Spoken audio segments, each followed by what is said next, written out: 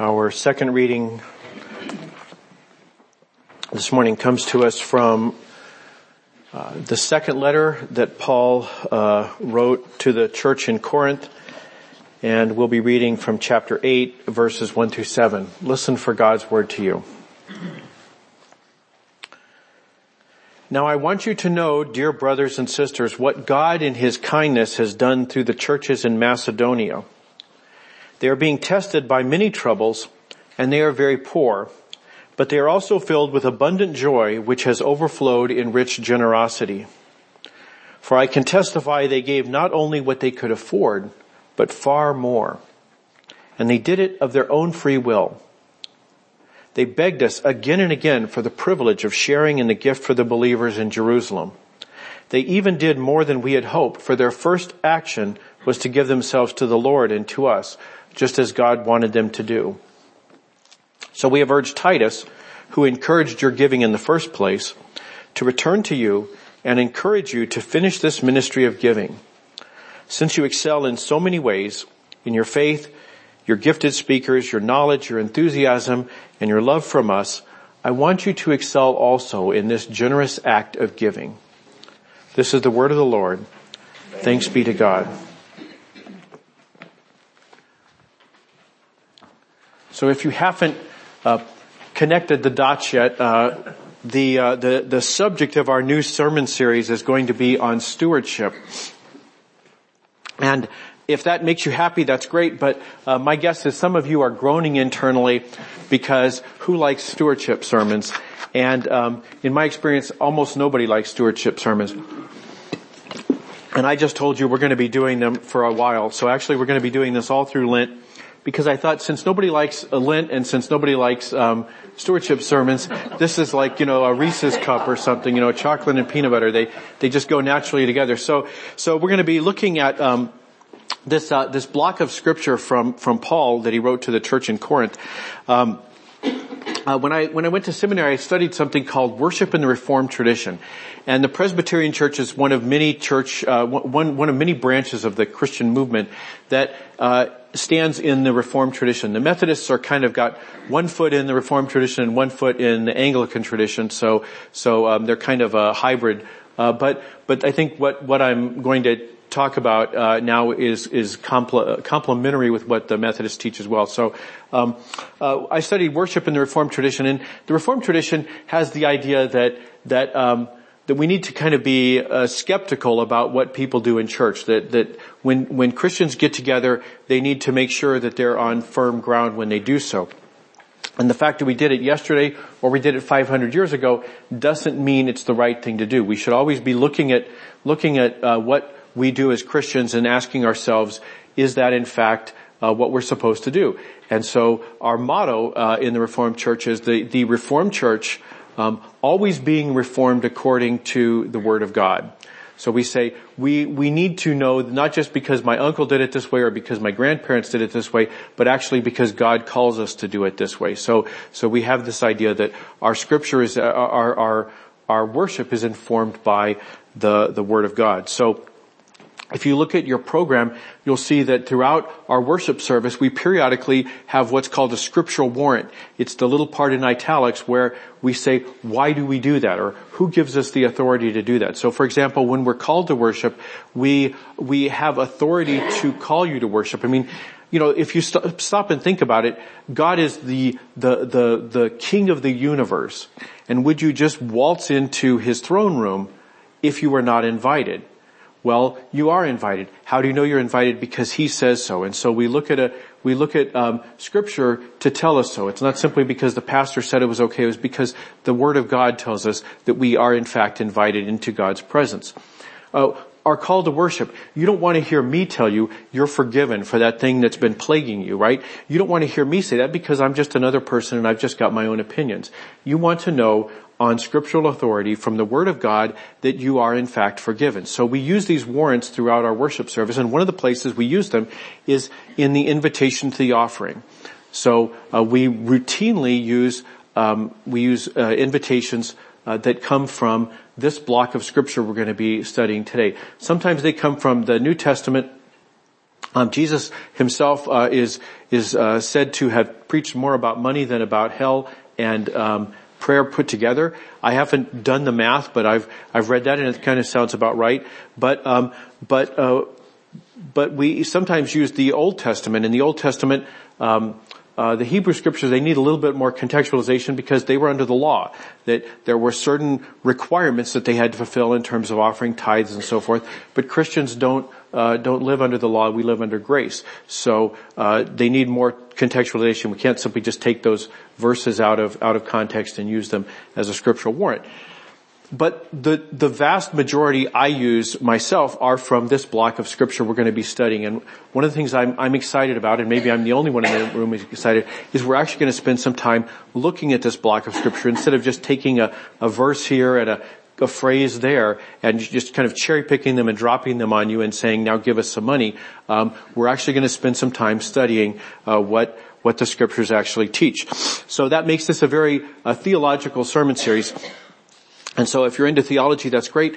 But if you're not, maybe the reason is because you don't see yourself as a Christian. And if you're not a Christian, that's great. I'm glad you're here today because you're going to have a chance to hear what Christians believe and what Christians are called to do.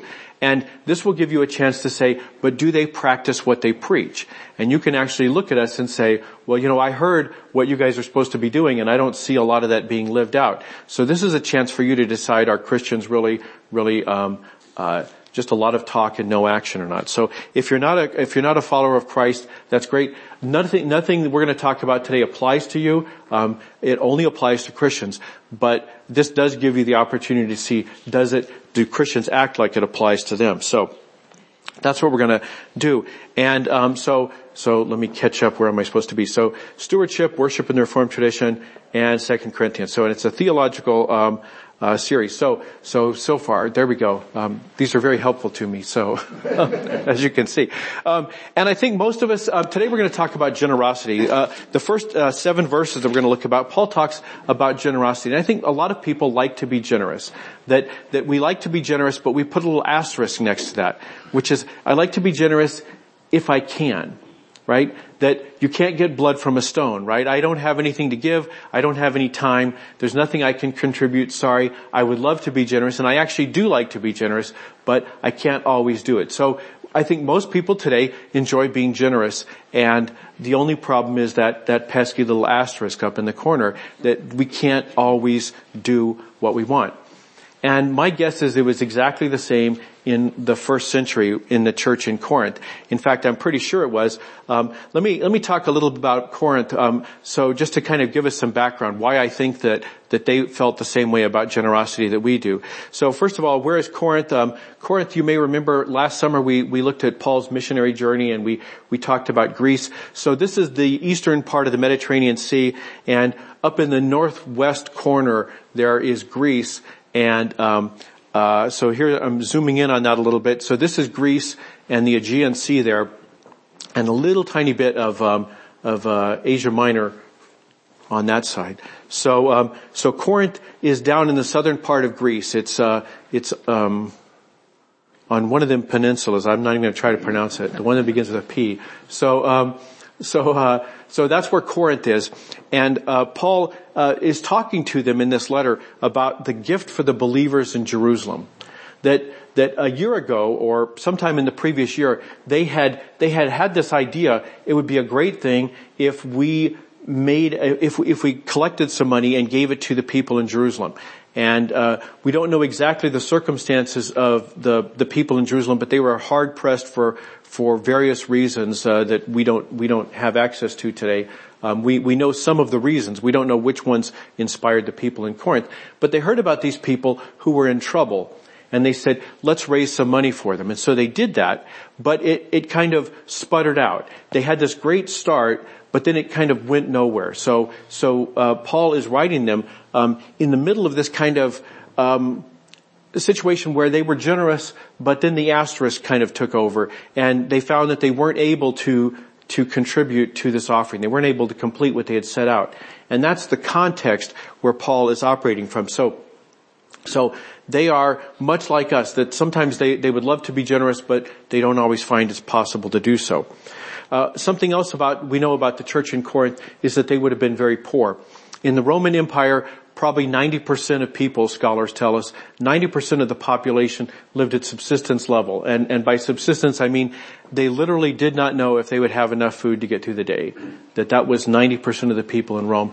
And 90% of the other people would be what we would call poor. In fact, we would probably call all of them poor because they lacked so many of the things we take for granted. They didn't have refrigerators. They didn't have, antibiotics. They didn't have jet travel or smartphones or anything else that we take for granted. So we would call them all poor. But even by their own standards, probably 99 out of 100 would be frankly poor, and 90% of those would be really in desperate circumstances. So it's a poor world, and the Corinthians were a part of that. And so Paul understands that asterisk, right? You set out to do something, and circumstances, your own poverty, whatever it was, got in the way. And so the project was it just sputtered to a halt. And so Paul writes them this letter because he wants them to know something that he has found out. And so he begins his letter saying, I want you to know, dear brothers and sisters, what God in his kindness has done through the churches in Macedonia. He's giving them new news about something that's happened in Macedonia. So where is Macedonia? Well, Macedonia is due north of Corinth. It's up in it's the northern part of Greece. So it's a region. It's not a city. Corinth is a city. Macedonia is a region, but it includes places like Thessalonica and Philippi, places we talked about last summer in the series about Greece. And in fact, when you read the letter to the Philippians, that's one of the Macedonian churches. When you read the letters to the Thessalonians, those are Macedonian churches, just as the Corinthian letters are to a Greek church in southern Greece. So he says, I want you to know what's been going on in Macedonia. Well, what's been going on in Macedonia? And he says they're being tested by many troubles. So what were the troubles? We don't know specifically, probably something to do with poverty. One of the things about poverty in that era is there wasn't a social safety net. And frankly, if there was a social safety net, it would not have applied to Christians. It would have been administered probably by the Roman government. I mean, when I say social safety net, I don't mean social capital. I'll talk about that in a minute. But suppose there was government a welfare program in that era, which there wasn't. But if there was, it would have been administered by the Roman government, and Christians would have been excluded for it, because one of the things the Roman government was doing in those days was establishing something called the imperial cult, which meant that the emperor, or actually technically his father, the previous emperor, was a god. And you had to subscribe to this theology that the previous emperor was the divine Caesar Augustus.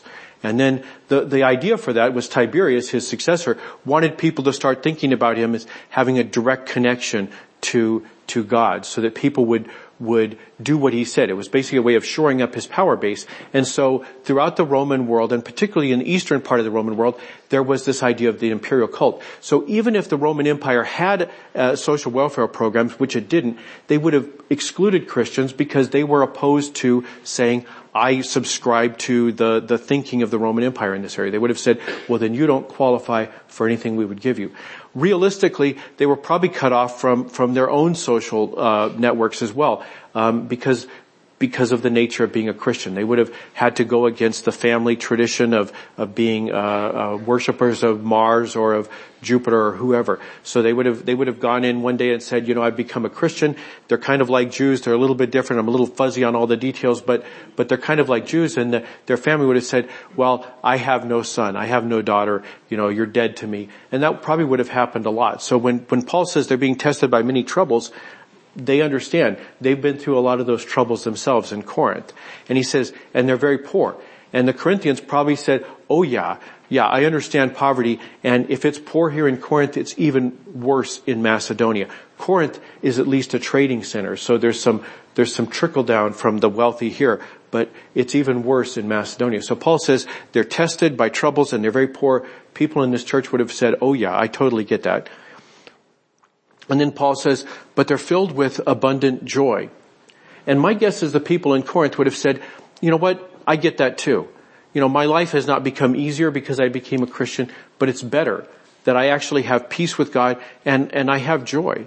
And I think they would have said, yeah, okay, I get that. I understand how that would happen. But it's what Paul says next that would have surprised them, because what Paul says next is he says that those two things, the joy of the Lord and their poverty, have overflowed in rich generosity. And this is not what anyone would have expected. It would have been the joy of their Lord made them willing to part with what they had. That the joy of the Lord and their wealth resulted in rich generosity. But what Paul says is the joy of the Lord and their poverty resulted in rich generosity. How could that be? How could that possibly happen? Paul says, I can testify that they gave not only what they could afford, but far more, and they did it of their own free will. These are people who don't have 2 dimes to give together, to rub together. How can they give generously? And I don't know. He doesn't tell us. He simply says they gave far more than they could afford. How did that happen? What occurred? We don't know. I have to believe it was a miracle. And the reason I believe that is because Paul says, as we'll discover, Paul says that offering is going with Titus, who's bringing this letter to you. So the offering is right there. Check it out yourself and ask yourself, could the Macedonians possibly have given that from their own resources? And we know that whatever it was, however much it was, I don't even know what a drachma was worth in those days or whatever. I don't know what would have been a big offering. But whatever it was, it impressed the Corinthians. We know it impressed the Corinthians because they kept this letter. And they circulated it. When it began to wear out, they made copies of it. And they made extra copies and they gave those to other churches. And over the next couple of 100 years, the second letter to the Corinthians became a part of what is now the New Testament. Because they said, things like that convinced them that this was not just a letter from their friend Paul. This was a letter that God had inspired Paul to write. And so they held on to it. And so I have to believe some kind of miracle occurred in Macedonia, that by being generous, when the Macedonians heard about this offering and they said, we want to give to it too, something happened. Paul said, I didn't believe it. I said, no, you people are so poor, you can't possibly contribute to this. And they said, oh no, please let us. Again and again, they had to beg Paul. Wouldn't it be great if preachers had to be begged to take money, right? They had to beg Paul for the privilege of sharing in the gift for the believers in Jerusalem. So I think a miracle happened. I would love to know the details. I would love it if it was spelled out, but Paul's referring to something. He says, you should be aware of this. You should be aware of what happened here. So what am I saying? If a miracle occurred, does that mean I support the prosperity gospel? You know, the prosperity gospel, it's the idea that if you give God $1, he'll give you 10 back. No, that's exactly not what I'm saying. But I'm saying if you give away $1, God may give 10. Not to you, but to whatever it is you're doing. So this is not the prosperity gospel, and don't believe the people on TV who tell you that. It's not true, and it's not the gospel. So I'm not preaching the prosperity gospel, and neither is Paul. Paul's saying, though, that something happened in Macedonia, that when they were generous, they had nothing to give, and they were generous, and something amazing happened, and the offering traveled with the letter down to Corinth, where they were impressed by it. So is this a prosperity gospel? No, it's not. But the other thing is this is for Christians, right? I think everybody should be generous, and I think God will tend to support people's generous impulses. But this is a specific teaching for Christians. Paul says that they did even more than we had hoped, for their first action was to give themselves to the Lord and to us, just as God wanted them to do. He says their first action was to dedicate themselves to the service of Jesus. They said, we want to follow Jesus wherever he leads us. And that's a risky proposition, as you know. As you heard in the gospel reading today, that's a risky thing, because Jesus might tell you, okay, here's what I want you to do. If you're going to follow me, step 1 is to sell everything you have and give the money to the poor. We know what happened to one person. Because it's told in there's 3 accounts of it in the New Testament. So this rich young ruler came up to Jesus and said, I want to follow you. And Jesus said, great, here's how. So maybe Jesus will tell you that. But the one thing he will certainly tell you to do is to follow him. And so whatever it is he tells you to do, he may tell you to be generous a little bit, he may tell you to be generous a lot. But Jesus will tell you, follow me. So Jesus will tell you to follow him. And he will, Paul gives us reason to believe that one of the things Jesus will tell us to do is to be generous. Because this is ultimately the foundational spiritual gift. Paul talks to the Corinthians, and we don't have the context here. I'm just going to sketch out. If you've read the first letter to the Corinthians, this one is one of a series of correspondence that Paul wrote to the Corinthian church. And in the previous one, he wrote a lot extensively about spiritual gifts. Spiritual gifts are things that God equipped them with, special supernatural abilities that God equipped them with.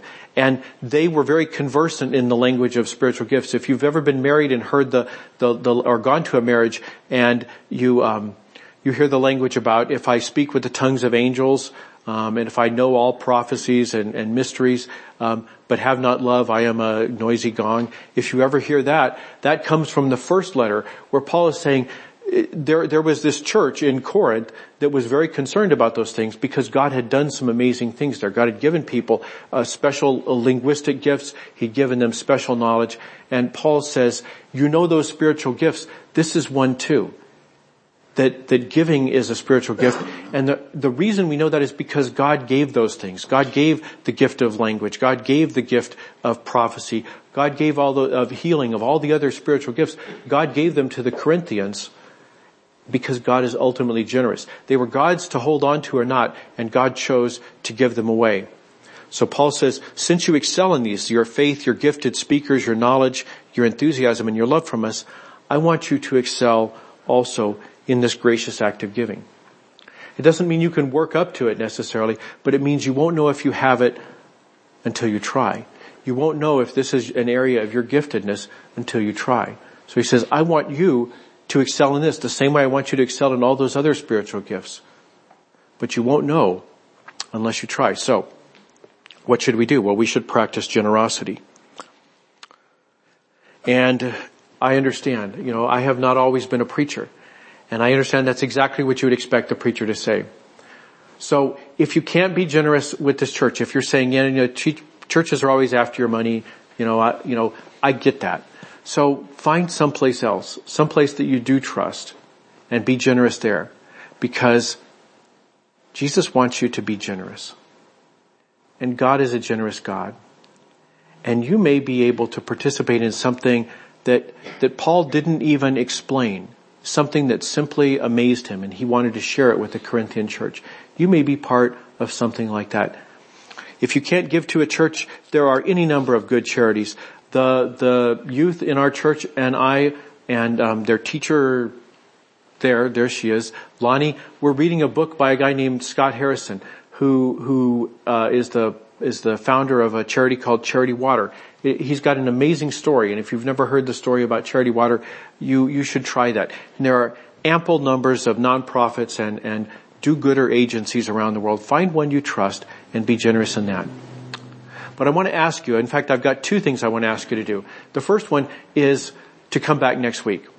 Because I want you to see what happens. Paul is not done. He's still talking to the Corinthians, right? And he said this thing that he's asked he wanted the Corinthians to know about, but he does not tell them to replicate that experiment.